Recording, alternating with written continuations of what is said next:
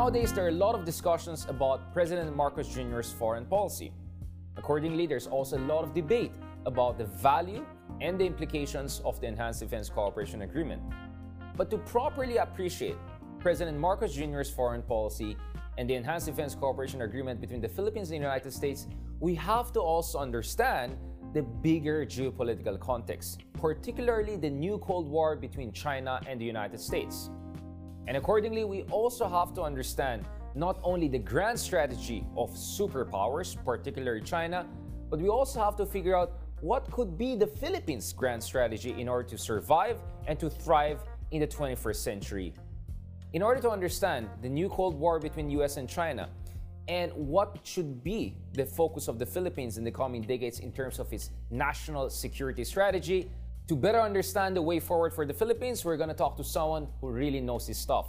Someone who served in the Philippine Navy at the highest levels, and someone who's educating the Filipino public on how we should move forward and thrive in a new Cold War era between US and China. Now, obviously, the Scarborough issue was a watershed, but so was President Duterte's term in office. It came as a shock to a lot of people that, the Philippines would have a president like that. I'm not only talking about the drug war, but someone who would cause an American president, someone who would question the foundation of the administration. As someone who was serving in the Navy, how did you feel about that? I mean, suddenly we have a president like this. Did you feel it's just braggadocio? Was this just, rhetorical posturing? Or you felt something fundamental was going on? Some foundational crisis in our alliance with the United States? Hindi naman kagad. As an institution, the armed forces that is supposed to be apolitical. So, sure, whoever sits there as a president, that's your commander-in-chief. But you also have constitutional duties, right? To defend the Philippine sovereignty. But, you presume regularity of everything. Right. So, you give that to him. That's your commander-in-chief. So, of course, nung meron ng mga directives na parang, for me, I call it an ethical dilemma kasi you're receiving instructions that are legitimate instructions. But kung ibabangga mo doon sa constitutional mandate, parang disconnected na. Okay? So that's an ethical dilemma for us. Right. Medyo gray zone. Nag-gray zone ka na kumbaga. But of course, you have to follow orders. Kasi it's not illegal.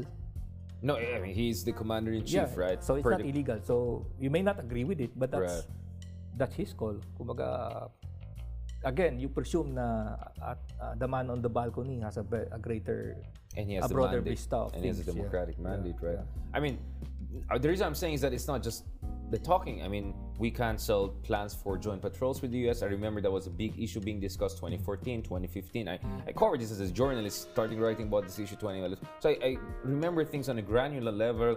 There was a lot of excitement on the joint patrols, and then suddenly Balikatan gets kind of bumped off or taken away from the maritime security aspects and just put on the HADR. That must have been big for people in the Navy, right? What's going on? The whole momentum, all the plans we had on how to move forward is kind of out of the window. Boom, not to mention the arbitration award is out now, which clearly says China has no business claiming these areas. And the Philippines kind of has more business being in those areas. That must have been a difficult moment, right? I mean, it's not only ethical, it's just maybe existential moment for some people, right? Or maybe not, I don't know, maybe I'm seeing it a little bit too dramatized, but that's how I saw it. I mean, from the outside, I'm looking at it as someone who understands it, whoa, this is crazy. And for us from the outside, we have to explain this to the world. I imagine, I'm trying to imagine what it was for you people on the front line. Well, it's like parang nakatali yung kamay mo. Yeah. And again, yung vacuum thing. We may not have the most modern ships at the time. But still. But the fact that we're patrolling before that, we have presence. Okay. Kumbaga, the analogy there is in your barangay there's a policeman. Community policing. So as long as that policeman is walking the beat, kumbaga, yung community, syempre yung mga criminal elements doon would stand out. Kumbaga, iwas yan eh. But when you say to the policeman, community policeman, you stop patrolling, what do you expect? So yun yung nangyari. And that was for 6 years. So there is a cost. There's a cost. Now, the reason why I mentioned this, Admiral, is this, okay. I also hear this from people who work in both administration, meaning Marcos Jr. and Duterte. They keep on saying, no, if you look at it, all that drama actually gave leverage to us because it made the Americans take us more seriously and all. But I kind of see how it makes sense if you're not really familiar with the situation. But actually, if you're familiar with the situation, actually there were costs to what Duterte did, right? Suspending the patrols, suspending the balikatan, not allowing the EDCA to be fully implemented for a very long time. We'll discuss EDCA more. That had a cost. And for me, if you want the US to take you more seriously, did you have it to do it in the Duterte way? I can think of 1,000 other ways to get the American people's attention on this. You know, Richard, you're the third person I heard that narrative in the past 2 days. Right? Because it's becoming the thing, right? Yeah. And I haven't heard that last week. Oh, is it? Yes. Baka coordinated yan. So, what's going on here? Yeah. Maybe, they're trying to deodorize yung image of the former president and maybe paving the way make it for smooth in terms of the departure. Let's just put it that way. Yeah. So last week I haven't heard that narrative, but for the past 2 days, you're the third person I heard that. On the record, I heard this first time more like 1 month ago. It's like, yeah. So I can send you the links and all. Okay. I was like, that's an interesting way of looking. But for me, I think Duterte was a net negative for us when it comes to strengthening our position. He did some things right here and there, or Secretary Lorenzana did certain things right and there, but I think overall he was a net negative. I can imagine any other president would have, without all the Duterte School of Diplomacy, could have still made us more important to Americans without all the costs that we incurred. I mean, this is my take on the issue after obsessively writing and thinking about it. So I just want you to, what is your reading? Because you have good friends like, Jay Batumbakal, who also has written about the fishery aspects of it, that because we were not asserting ourselves as much, we're losing more than $600 million, conservative estimates, of fishing resources. A lot of that to IAU from China, right? To a certain degree, you can say Vietnam, etc. So I just don't get that argument that, no, Duterte, that was just a drama to set it up for Marcos. Like, I'm not sure it was coordinated that way. I think it was just by some accidents of history once Marcos came in. Medyo mas kailangan tayo ng America, which we'll talk about later on the Taiwan issue. What is your take? Because I want to see the take of a man who was in the ring, right? I look at this as a publicity, maybe political in nature. The fact that as I said, I heard of it only the past 2 days. Like it becomes more frequent, yeah. And you said it came in last month, right? So maybe it's maybe a political thing, right? Because I really didn't see that. And kumbaga, if we assess the past administration, you would say na as far as foreign policy, medyo problematic siya. Problematic, definitely. I mean, yung fundamentals lang problematic na. How much more? Now you're going to say na deliberate yun? There's a method to the madness during that time. Right. Parang that's stretching. That's stretching it too far. Too far, exactly. That's what I'm saying. Like, I find that interesting, but I'm saying it's like, no, I don't think it worked that way. I think we lost a lot. The fact that we did not assert the arbitration award early on, right away, we didn't build that coalition. I think we lost a lot of momentum. My sense is, of course, we're not going to name names. I felt a lot of confusion, demoralization among many people in the service. So yeah, I mean, it was very. Just to be transparent, initially I supported Duterte raising those questions about ano bang ambag ng alliance na to. But I don't see the value of the answers he gave. I think the answers this is what we get with the populists, right? But probably Trump got it more correctly than Duterte in the sense that he didn't only ask big questions but got some of the methods right. I don't know, but my sense is with Duterte, I don't buy that argument. I just don't buy that argument. Now, this was all part of a grand design of him, setting it up, or Marcos Jr. should be thankful to Duterte that we're. I'm just not sure about it, to be honest. I'm not. Because I can imagine 10,000 ways that this could have gone better for us, yeah. Well, even before he became president, mayor pa siya, we were fully aware that, of his nature. He doesn't like the Americans. He really doesn't like them. In fact, in my previous life, I was also like Mike Lohico. Right. I do exercise planning. So executive agent? Hindi naman executive agent. More of director planning. Director plan, yeah. So we made the point not to do Philippine-US exercises in Davao. Yes, I know that. I kind of like convinced the city council or something like that to kind of vote we avoid against. the Americans say, can we do an exercise in Davao? No, No, dude, no way. Doesn't work with that guy. Yeah. And that was Back then pa. 1990s pa to, di ba? Hindi naman. Early 2000s, during sorry. time Early of 2000s. President Yeah, Pinoy's yeah, time.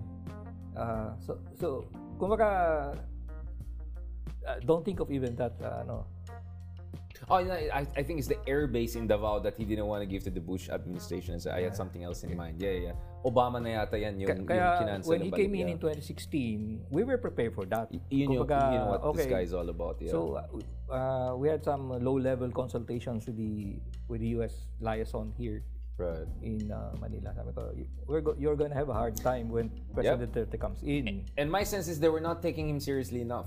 The Americans thought he's just like another loudmouth who's gonna, be shaped by the office once he's there. Yeah. Well, they were trying to be optimistic about situations. Right. Of course. Kaya we ended up, sabi ko, okay, low-level discussions, nothing formal. Sabi ko, let's consider a proxy. Sabi ko, Japan. If they kick you out, can you ask Japan to come in as yung more of active partner? Kasi at that time, President Duterte likes everyone very loves good Japan. relationship with President Abe. So logically, if you got kicked out, as a fallback option. A fallback option kasi yun nga, the vacuum thing. Yeah, and then you have Abe, who's very assertive in terms of making Japan a security partner. And even he even went to the residence ni President Duterte. Personal diplomacy. Personal diplomacy. So he really took that. That's an interesting point. Yeah. So that was our argument. Okay, if they kick you out, ask Japan to come in. Were there times that you were suddenly feeling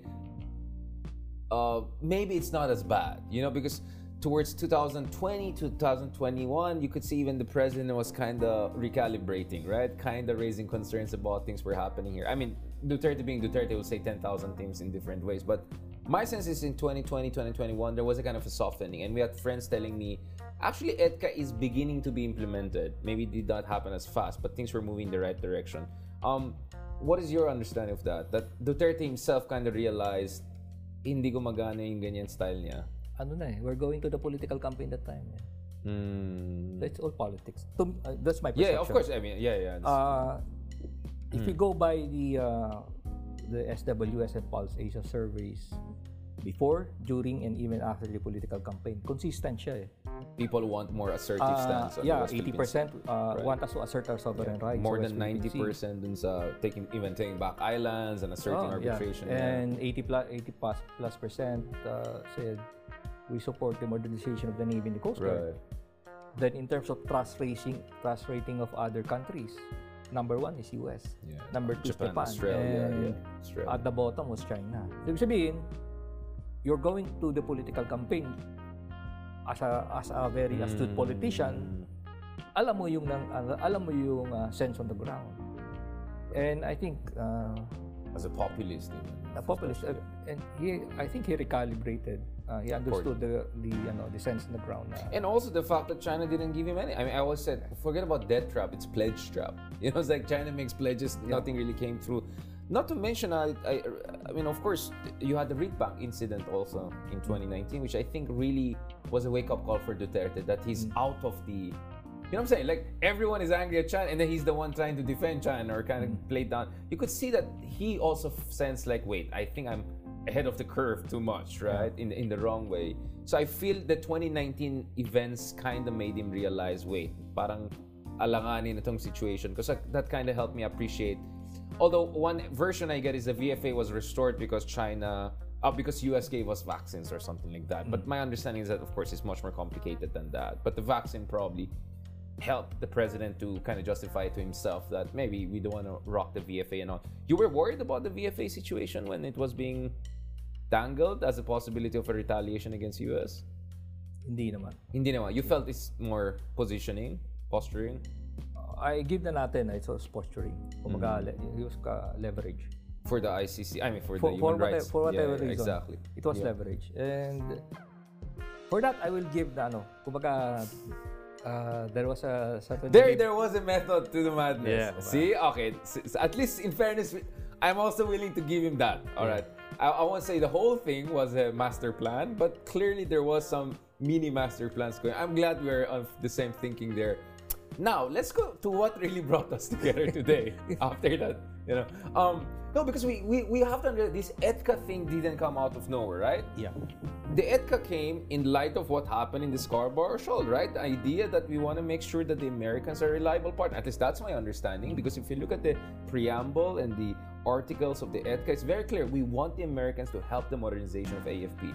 We share some strategic concerns with what's happening with China. I mean, if you really go textually with EDCA, that's the understanding I have, that both sides kind of understood the status quo was not sustainable, that the alliance had to upgrade, like go big or go home.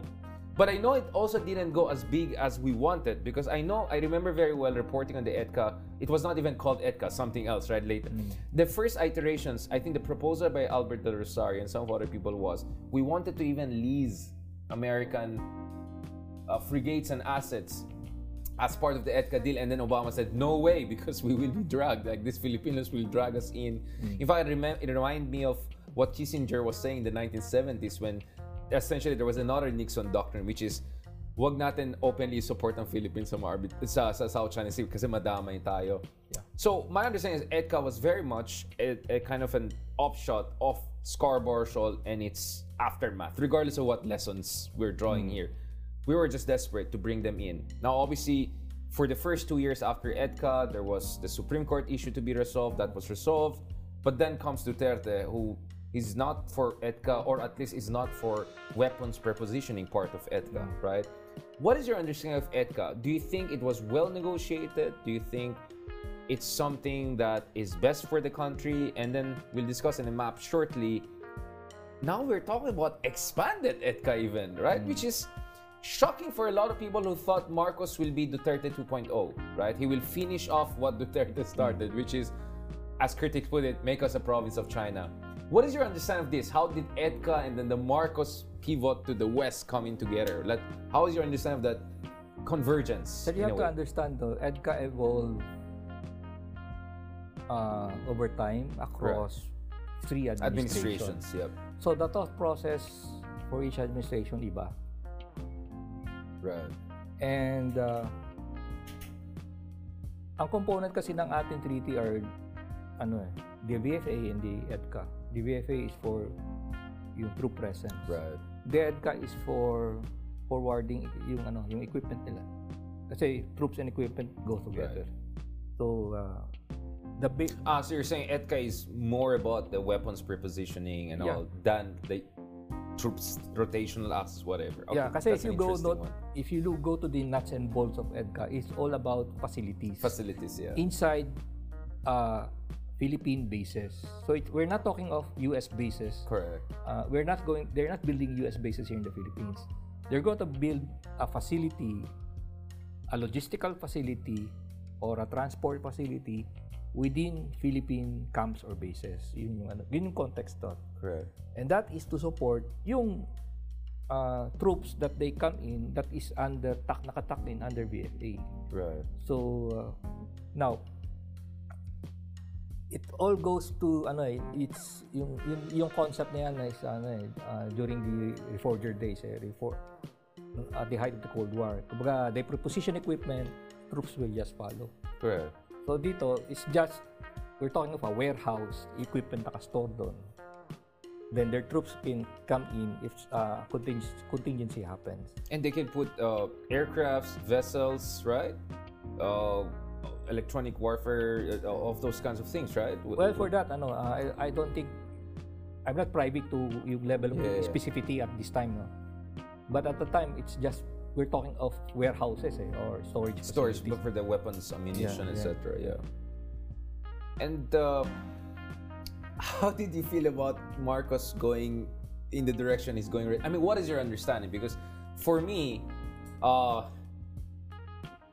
don't buy this argument that they're to put Marcos in a strategic sweet spot. But I would still argue that Marcos can potentially make the most out of the situation, can potentially even put us in a strategic sweet spot if we get the most out of this EDCA, and that will give us a leverage when we deal with China. Because my sense is you can't get nothing from China if you have no capabilities of on your own, if you're economically dependent on them, and you have no backing of anyone else. When you have some backing, some capabilities of your own, some diversified relations, then maybe we can make a better deal with China. But there's a counter argument to that, which is the genie is out of the bottle. The EDCA is gonna bring us so deep into the American camp that goodbye with any engagement strategy towards China. Where do you stand on that? Because honestly, in my mind, I'm arguing for both sides, and I'm still not settled on that. So, in academic parlance, are we still hedging or are we soft balancing? Right? I mean, those are the terms we use in the academic world. And my sense is we are not still fully aligned with the US because we can still adjust some of the nitty-gritty details. We didn't give, I don't know, Mavulis or Fuga to the Americans, whatever. But I'm just giving an idea of some of the debates going on here, or at least some of the debates I'm having with myself. What is your understanding of that? Because can we pull out the map here? Because we're not only looking at the 5 pre-designated bases, we're looking at 4 additional ones, the red ones. They all have to do with maritime security, either West Philippine Sea or dealing with Taiwan.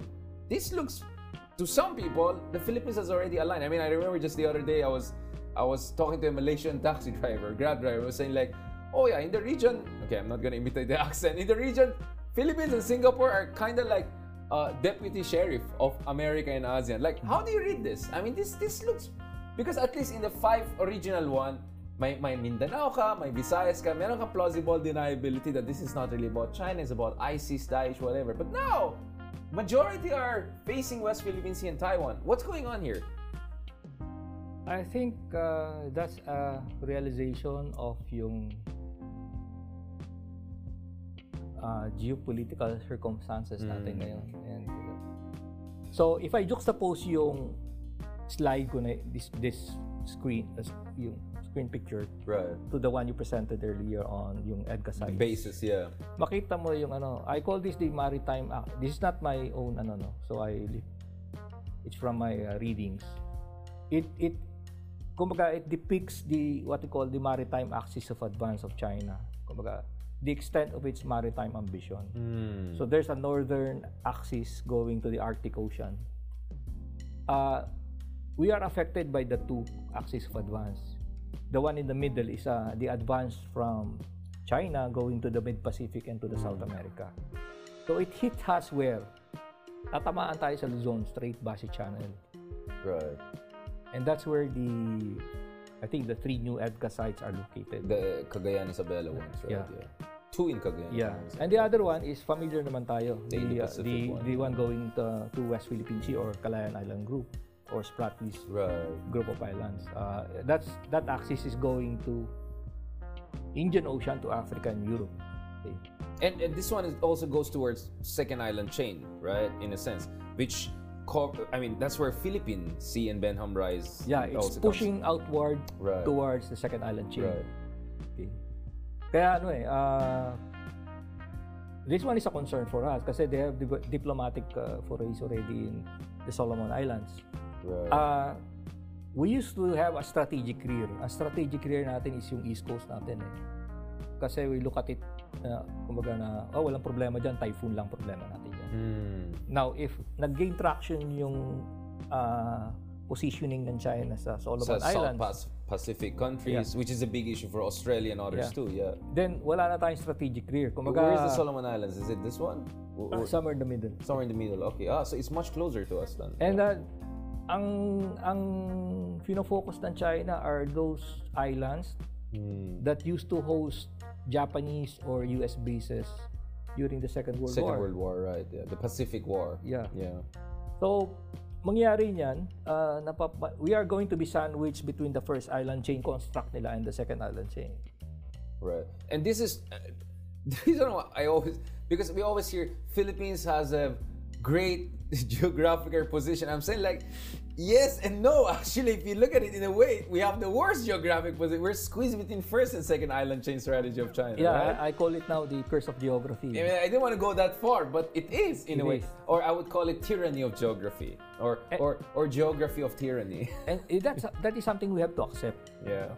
Kumbaga, in the positioning of things, do we want to be the doormat of Asia? East Asia? That's one way of putting it, yeah. I mean, we're double frontline.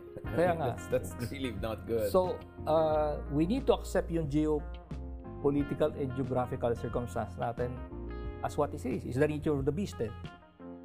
And craft our maritime security posture accordingly. Now, yung trying to deny things will not solve the problem. Kasi kumbaga, when you say, okay, that's not intended for the South China Sea problem. We're trying to deny things.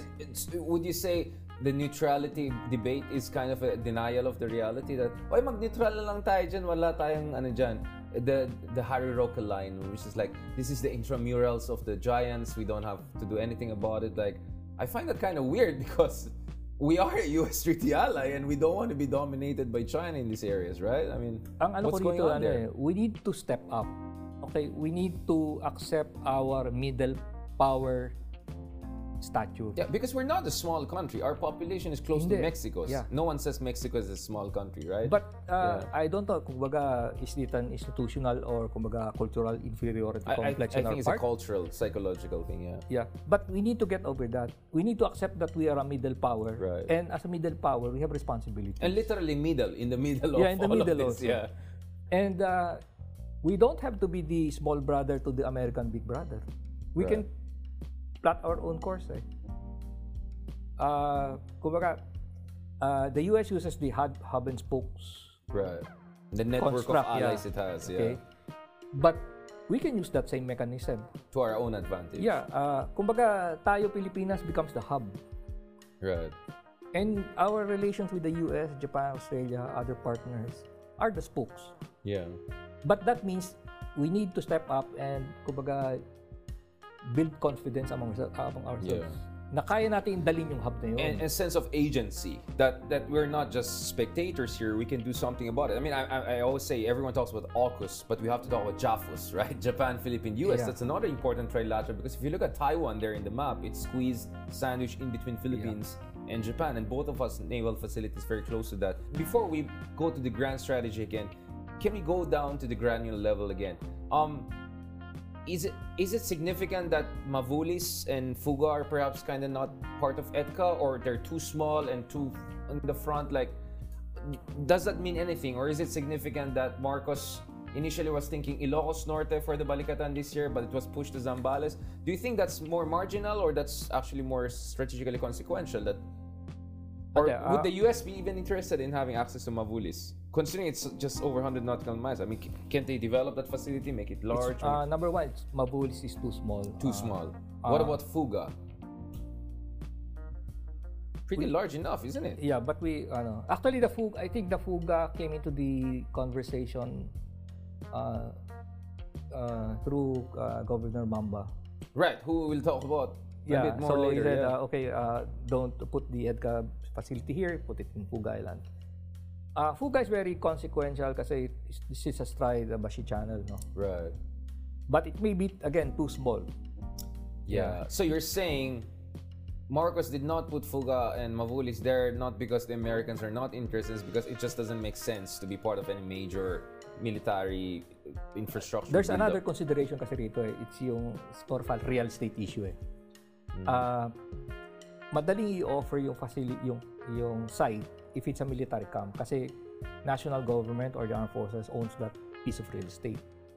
But when you talk of, let's say, Fuga, that's a private kind of a resort-ish so you're going to run into expropriation, the normal bureaucratic expropriation. That's it. So where the LGUs will have a lot of power of giving a hard time if they're not. I see what you're saying. So that's a good point. Even if it's strategically significant, sabihin na natin strategically significant yung Fuga, but you're going to run into real. It's a bureaucratic headache. Yeah. I see what you're saying. So it's a regulatory maze, if not minefield. Yeah. So my understanding is that if a war happens, perhaps some facilities will be open to some injured American troops or something like that, right? Maybe like that. We actually have a naval or marine detachment sa Fuga Island. Exactly. That's why I was asking about it. Yeah. And also in Mavulis, we're kind of trying to build some basic facilities. It's basically a monitoring station. Yeah. But those are militarily indefensible positions. therefore, Just as much as the Chinese fake islands in the South China Sea? they're also militarily defensible. They're a political statement. Kumbaga, in terms of real estate, yun yung muhon mo eh. That's your marker. Okay, this is the extent of my claim, and putting a facility there is my political statement that I'm not a passive actor. I'm a proactive actor. Right. And I will enforce or I will pursue my claim there. So yun yung ano doon, yun yung significance doon. So you're saying we have already all the chips on the table? Is that what you're saying here? That by giving all of these bases, or sites rather, facilities to Americans, we are essentially aligned with them against China? Is that what you're saying? That there's no room for hedging here? Or is there still a room for edging? I mean, if you're China, you look at it and say, that's it. The Philippines has chosen. They're with the Americans, and we'll treat them accordingly. What is your take on this? Again, I go back to my statement earlier. If we have the confidence to act as a middle power, then that is leverage. Exactly, that's what I'm saying. Bargaining chip. Yeah. That's a bargaining chip. Right now kasi, ang nangyayari parang... We're leaving our fate to the others. No, we're talking past each other. You mean China or US? China and us are talking past each other. Kasi... we'll do our own thing. You do your own thing. Bahala na. Tignan natin. Okay. So, if you look at I get what you're saying. Yeah, if you look at the series of forums lately, no, I think I'm on to 4 or 5 forums na nangyayari. That's not a dialogue. That's them saying, this is how I feel. Yeah. So I feel hurt with what's happening in the Philippines right now. Okay. But, hanggang doon lang yun eh. They're not doing anything to actually assuage yung situation. Yeah, because this is what I'm saying, Admiral. The Chinese still have an option, right? If they lessen the bullying in the West Philippine Sea, offer us some concrete reassurances or any major concessions. You can think about many things, right? I don't know, allowing our fishermen better access to Scarborough Shoal, stopping the harassment and militia deployment. I mean, is there something that China can do here to make us think twice about the trajectory of our alliance with the United States? And is there room for the Philippines to tweak and dribble our EDCA alliance with the US? You get what I'm saying? Because, okay, we're both on the same page. This could be a bargaining chip, but bargaining chip means that there's a room for maneuver. What is the room for maneuver here? What can China do and what can we do to make the most out of this situation without us being completely dragged into the American camp, being their deputy sheriff? Meron 2 contexts that we need to put into play. Number one, my sense is they have actually pushed themselves into the corner in terms of... The Chinese, you mean? Yeah. Flexibility of policy. Kasi there are times that when they hyperventilate in terms of yung expressing their anger or It's a rising superpower thing. Yeah. They're not talking to us. Yeah. They're talking to the Americans. No, to themselves. To their domestic public. Posturing. Both for your diplomacy. Domestic posturing sila. Akala lang natin tayo yung kausap nila, but hindi talaga. So that's one. So they don't have that. Domestically, they may no longer have that flexibility to shift or to recalibrate. Pangalawa naman, they may not have, baka wala silang respeto sa atin. I don't think it's a baka thing. It's very clear, right? Duterte gave them everything, and what did they give us in exchange? Obviously, they don't take us seriously. Siguro, for us, the first thing that we need to do is we need to level up. Again, we need to develop the confidence to become a middle power so that we will be respected. So, how can you dialogue with a person you do not respect? But don't you think this will make us look even more like China's US protectorate in the eyes of the Chinese? Like, ayan pala kayo eh, talagang ganyan lang kayo eh. Don't you think it makes it worse even for the Chinese say, you guys are not really in charge of your own country, you're giving up all your bases to the Americans? At least with Duterte, he was kind of the mayor in charge of the town. You get what I'm saying? Like, it kind of can backfire, right? Because if the Chinese stick to their caricature of the Philippines, this is perfect bias, confirmation, right? Like, see, Filipinos, they're not really their own country. They're just here.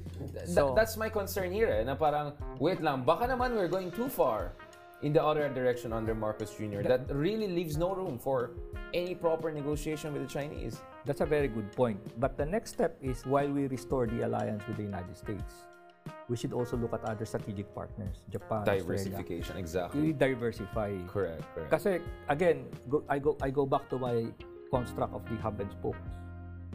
If we think like a hub, then we need to expand. Hindi pwedeng one hub lang, which is Philippine-US. Yes, yeah. You look at other hubs. Spoke to spoke. Yeah, and we are the center of we are the hub of that. Yeah. And ang concept dyan would be, ang driver ng hub mo is defining what is our national interest. Kasi dito ang problema, I think, yung national interest natin should be something that is not open to interpretation.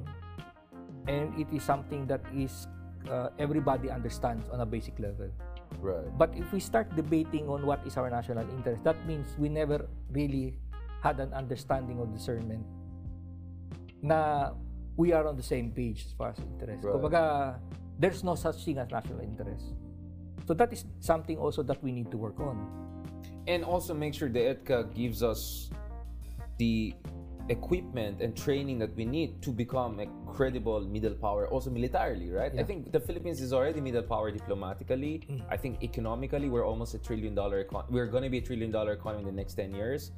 But militarily, my sense is we still have to, I think we're among few major ASEAN countries that doesn't still have a squadron of real modern fighters. We only have upgraded FA-50 fighters. But so obviously there's a lot of catch up to do. But you're optimistic that if we play our cards, or cautiously optimistic that we can make this EDCA a kind of a linchpin for modernization of the AFP to make us a credible middle. Because you cannot be a middle power just by the size of your population or economy, right? You have to have a decent military, right? Especially Navy and Air Force in the case of the Philippines. Well, number one, let's build our strategic culture in government. Which we mentioned a while ago. Yeah. Pangalawa, if you build on that, then the next step would be, you need to be strategized. Right.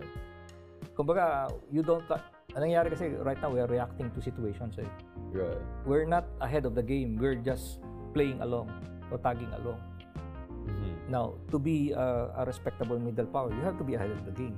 Right. Kumbaga, yung paggamit mo ng tools of statecraft mo are astute. Now let's go to the final part of our discussion. I mean, there's so much to discuss. But you see what's happening here, right? Yeah. I'm having already debates inside my head. It's like, anong next step eh? Kasi I think everyone's wondering, wala na, tumaya na tayo, tapos na. Yung iba naman, wala yan. Maraming pang pwedeng plot twist mangyari. I mean, there are many ways to look at it. I can sense even our Chinese counterparts also are kind of confused about how bad is this situation, right? And what they can do next.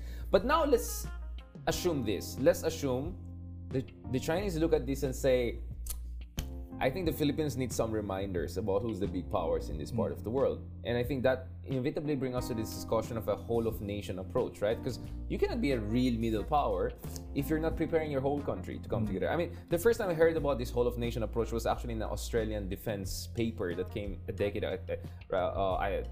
ago or something, that in dealing with China and Asia, they have to have a whole-of-nation approach. University should be on board, business sector, hindi lang military and government. Do you have a sense that we also have to be prepared for that? I mean, I used to be based in Taiwan before as a visiting scholar. So one of the things that I always noticed with Taiwan, at least with the Tsai Ing-wen administration, was they wanted to prepare their whole country in hybrid warfare with China. So as much as they are preparing for kinetic warfare, they already had to do with influence operations, right? So I know you have been doing a lot on influence operations, how authoritarian superpowers who have a lot of money, right, can use that money or investments and all to influence a lot of people, including LGU leaders in other countries. In fact, that's one reason I was skeptical of federalism. Is like, federalism can do two very damaging things: strengthen warlords and dynasties, and strengthen warlords and dynasties aligned to hostile powers, right? Like, we're not gonna name drop here, but we have weird situation of some governor here saying openly with China and all of that. No, so can you tell us a little about influence operation or sharp power, right? How serious is this threat? And China obviously can also have other ways of reminding the Philippines who's the big boy in this part of the world. Cyber, right? Our critical infrastructure, like your national grid natin, ilang % yung hawak ng Chinese counterpart or engineers. You know what I'm saying? Like, I look at it and a part of me is saying, fine, I think Marcos Jr. is doing some correction to Duterte, but at the same time, does he realize what preparation we need if we're really going to go in that direction. What is your advice in this regard? How serious is the influence operation issue? Could you explain to us what's up with this whole influence operation? Sharp power, that's the term we use. Because everyone knows hard power, which is military, etc. But what about the sharp power? What's going on there? Okay, basic first problem natin is we have framed the problem as a hard power issue. Right, military to military. Yeah. So that we know. Kumbaga, correct.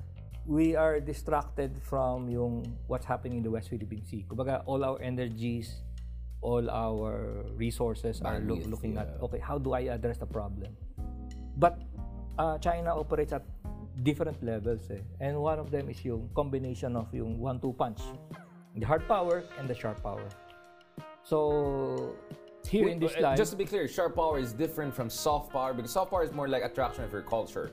K-pop, Hollywood, right? Okay, Sharp power is weaponization of economic resources and diplomatic resources, informational resources, right? Because many people know hard power and soft power, what Joseph and I was talking about. But sharp power is a new category that has been introduced into the discourse over the past 3-4 years. Okay, my distinction there between soft and sharp power is if you use the vector of public diplomacy, let's say just focus lang public diplomacy.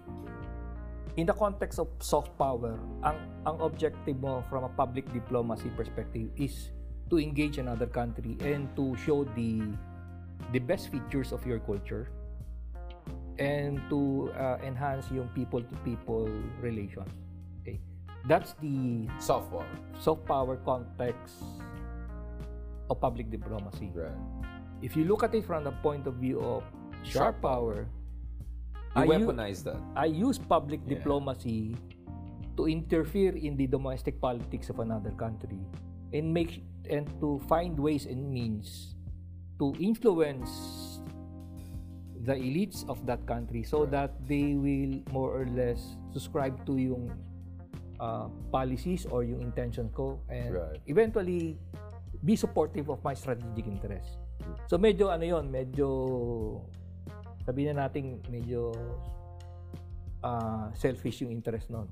It's I mean, you're essentially weaponizing soft power, right? I mean, just to give an example for people to understand what we're talking about, like, it's for instance, like going out there and, trying to make friends with some governor or LGU leaders and kind of make them argue against EDCA in ways you would argue against EDCA, right? Or make some YouTube video about West Philippine Sea as a shared sea and that, China, Philippines, harmony, forget about UNCLOS, forget about your rights. Kind of misinformation, right? But it's kind of soft power-ish looking. So it looks soft power, but actually it's something more than that. Because soft power could be economic investments, just general cultural production. But sharp power is when actually those have more ulterior motives, right? Sharp power manifests in what we call political warfare. Okay? And political warfare has different vectors or different ways of doing things. Okay? So one of them is what we call subnational engagement. Right. Meaning, you not only look at engaging the national government, pati yung local government i-engage mo. And ang mangyayari niyan, if successful ka sa subnational engagement mo, that local branch of government will end up going against central government. Right. Yung policy direction ng central government. And there are ways of doing that. Meron akong despite this opposition or controversy on EDCA, ang sinasabi ko is the Chinese have their own version of EDCA. Ang tawag doon, Belt and Road Initiative. Right. Okay? Kasi if you look at it sa endpoint niya, ano yung objective doon, pareho lang naman eh. Okay? But no Chinese troops are going to be on Philippine soil, right? They're not going to put PLA. But you have to go back to yung strategy ng China. There is what they call civil-military fusion in terms of strategy. Right. Meaning, everything is dual use. When I invest in your province and put up a port, and probably find a way na yung port na yon is 99-year lease of a state-owned Chinese company who happen to have links with the People's Liberation Army, like what happened to Darwin in Australia. Or Sri Lanka, the Hambantota. So, sa akin, case study ko, Darwin talaga. Kasi talagang outright state-owned, PLA connection. Okay. very strategic port. Location, yeah, exactly. Yeah, it's Australia's gateway to the Indian Ocean. Right. Okay, so if you use that as a model or case study, yun yung potential na pwede mangyari. Now, putting away malice in our local government officials, kumbaga, you assume regularity in the way they responded to that circumstance. Kumbaga, yeah, I mean, just to be clear, there are legitimate concerns with EDCA. I just want to be fair to Governor, in Cagayan, Isabela, that there are reasons to be uncomfortable. There are concerns because we had American troops, abuses happen. So we're not here dismissive of some legitimate concerns. Correct. But you will be naive to assume that it's only legitimate concerns that is driving some of the criticism going on here, right? Ang problem natin is in terms of awareness, mababa yung almost zero yung awareness natin in terms of political warfare or sharp power. Yeah, I mean, only you and I have been talking about sharp power. How many, even among scholars, I don't hear many people talking about sharp power. So, the fact na hindi siya part of the public discourse natin, wag na lang public discourse. Public policy discourse. Yeah. The fact that it's not even talked about, that means you're not aware of it. Right. So, yung appreciation mo dito, to be fair to them, it's a purely an investment. And I need to take care of my investment because that investment produces jobs at the local level. So I could understand yung yung hesitation nila or yung situation nila. Okay. Or concerns about the environment or something like that. Yeah. But that's my point. Like, something can be legitimate, but also can be weaponized by external powers and their proxies here in the Philippines, right? That's what I'm saying. No one talks about it. It's either or. Either ano to, or, you know what I'm saying? And my feel is, when you look at it, there are 50 shades of ways by China and other powers to influence us. The same way the US was influencing us in nefarious ways during the Cold War period, etc. Isa pa kasi yung aspect dito is, natural sa atin to look at power in terms of geopolitical context. Right. But China is operating at a different level, yung geo-economic sphere. That yung means, statecraft nila. Sa statecraft nila, economics is part of yung strategic design nila. Exactly. They're not separated. Hindi wala There's no innocent investment, big ticket. It's one big continuum. So when we talk of yung dimensions of national power or tools of statecraft, diplomacy, propaganda, economic strategy, and military strategy supports each other. Right. In our context, kasi westernized yung appreciation natin, naka-stovepipe yan. Kasi, market economy, so if a Chinese company, they're a private company, they have nothing to do. And then but if you followed the reason I'm asking is this because, remember, one big issue is the 2017 National Intelligence Law passed in China, right? And if you look at some of the provisions, I don't want to be unfair, but some of the provisions are kind of problematic, right? Some of the provisions kind of almost imply that at some point, if the national government called on private citizens and companies, they have to contribute to national intelligence security. Like, isn't that worrying in itself? Actually, there are several laws. There's the cryptography law nila, counter-terrorism law, of course, the national intelligence law. And also, more and more of efforts to kind of put commissars almost in the board of big companies, right? Especially state-owned companies. But we see also with big tech companies in China, suddenly big moves are happening. So this is not a normal capitalist system whereby, I don't know, this is not like Facebook Meta operating. Because I always hear that, paras lang naman sila. No, they're not. Facebook doesn't operate under Pentagon, right? But in China, if the government is angry, any moment they can just take over it or kind of influence directly the operations. Ang problem sa China, nag-shift sila ngayon from yung private companies which sprung up during Deng Xiaoping and the succeeding all the way to Hu Jintao, Jiang Zemin. They're shifting back to state control, state-owned enterprises. So they're killing the private sector nila, or slowly killing their private sector. Who used to be, Jack Ma was a fantastic entrepreneur. So what happened to him now? So siya yung kumbaga, I think he's in Japan, right? Yeah. Yung icon of how entrepreneurship. They try to kill private sector na. So state-owned enterprises, by the nature of the beast, may party cell yan sa loob. Commissar. Yeah. May political officer yan. And there's a party cell that is either the one running the enterprise or running with the enterprise. Thank you very much for that, Admiral. Now, to end our talk, because this is about the view from Manila, because we see a lot of people talking about geopolitics in this part of the world.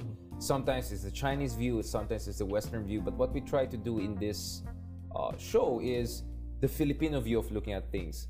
Now, if you were the national security advisor or something like that, what would be your advice to President Marcos Jr.? Because President Marcos Jr. is saying, don't worry about it, hindi gagamitin yan for offensive, itong mga EDCA bases and all. And my sense is that, no, actually it could be used for, in an event of war escalation. So my sense is maybe the president has to be more honest about some of the risk here while making sure there's no unnecessary panic. But if you were the national security advisor, what would be the advice? If you had some say in shaping of the Philippine strategic culture, what will be advice? What will be the best whole-of-nation approach? And what will be also the best strategic decision-maker approach to dealing with the reality that we talked about? The Philippines is a middle power and is in the middle of powers, right? Competing powers, yeah. Now, first off, to put context, I think for all the criticisms kay President Marcos, I think he has a very astute sense of yung geopolitical reality natin. Because he has been in this for a long time. Yeah. He was 1974 already in Beijing. And I think in the way things are running, as far as national security conversation is concerned, I think he's well ahead of the pack in terms of understanding it. Interesting. So he doesn't need advice.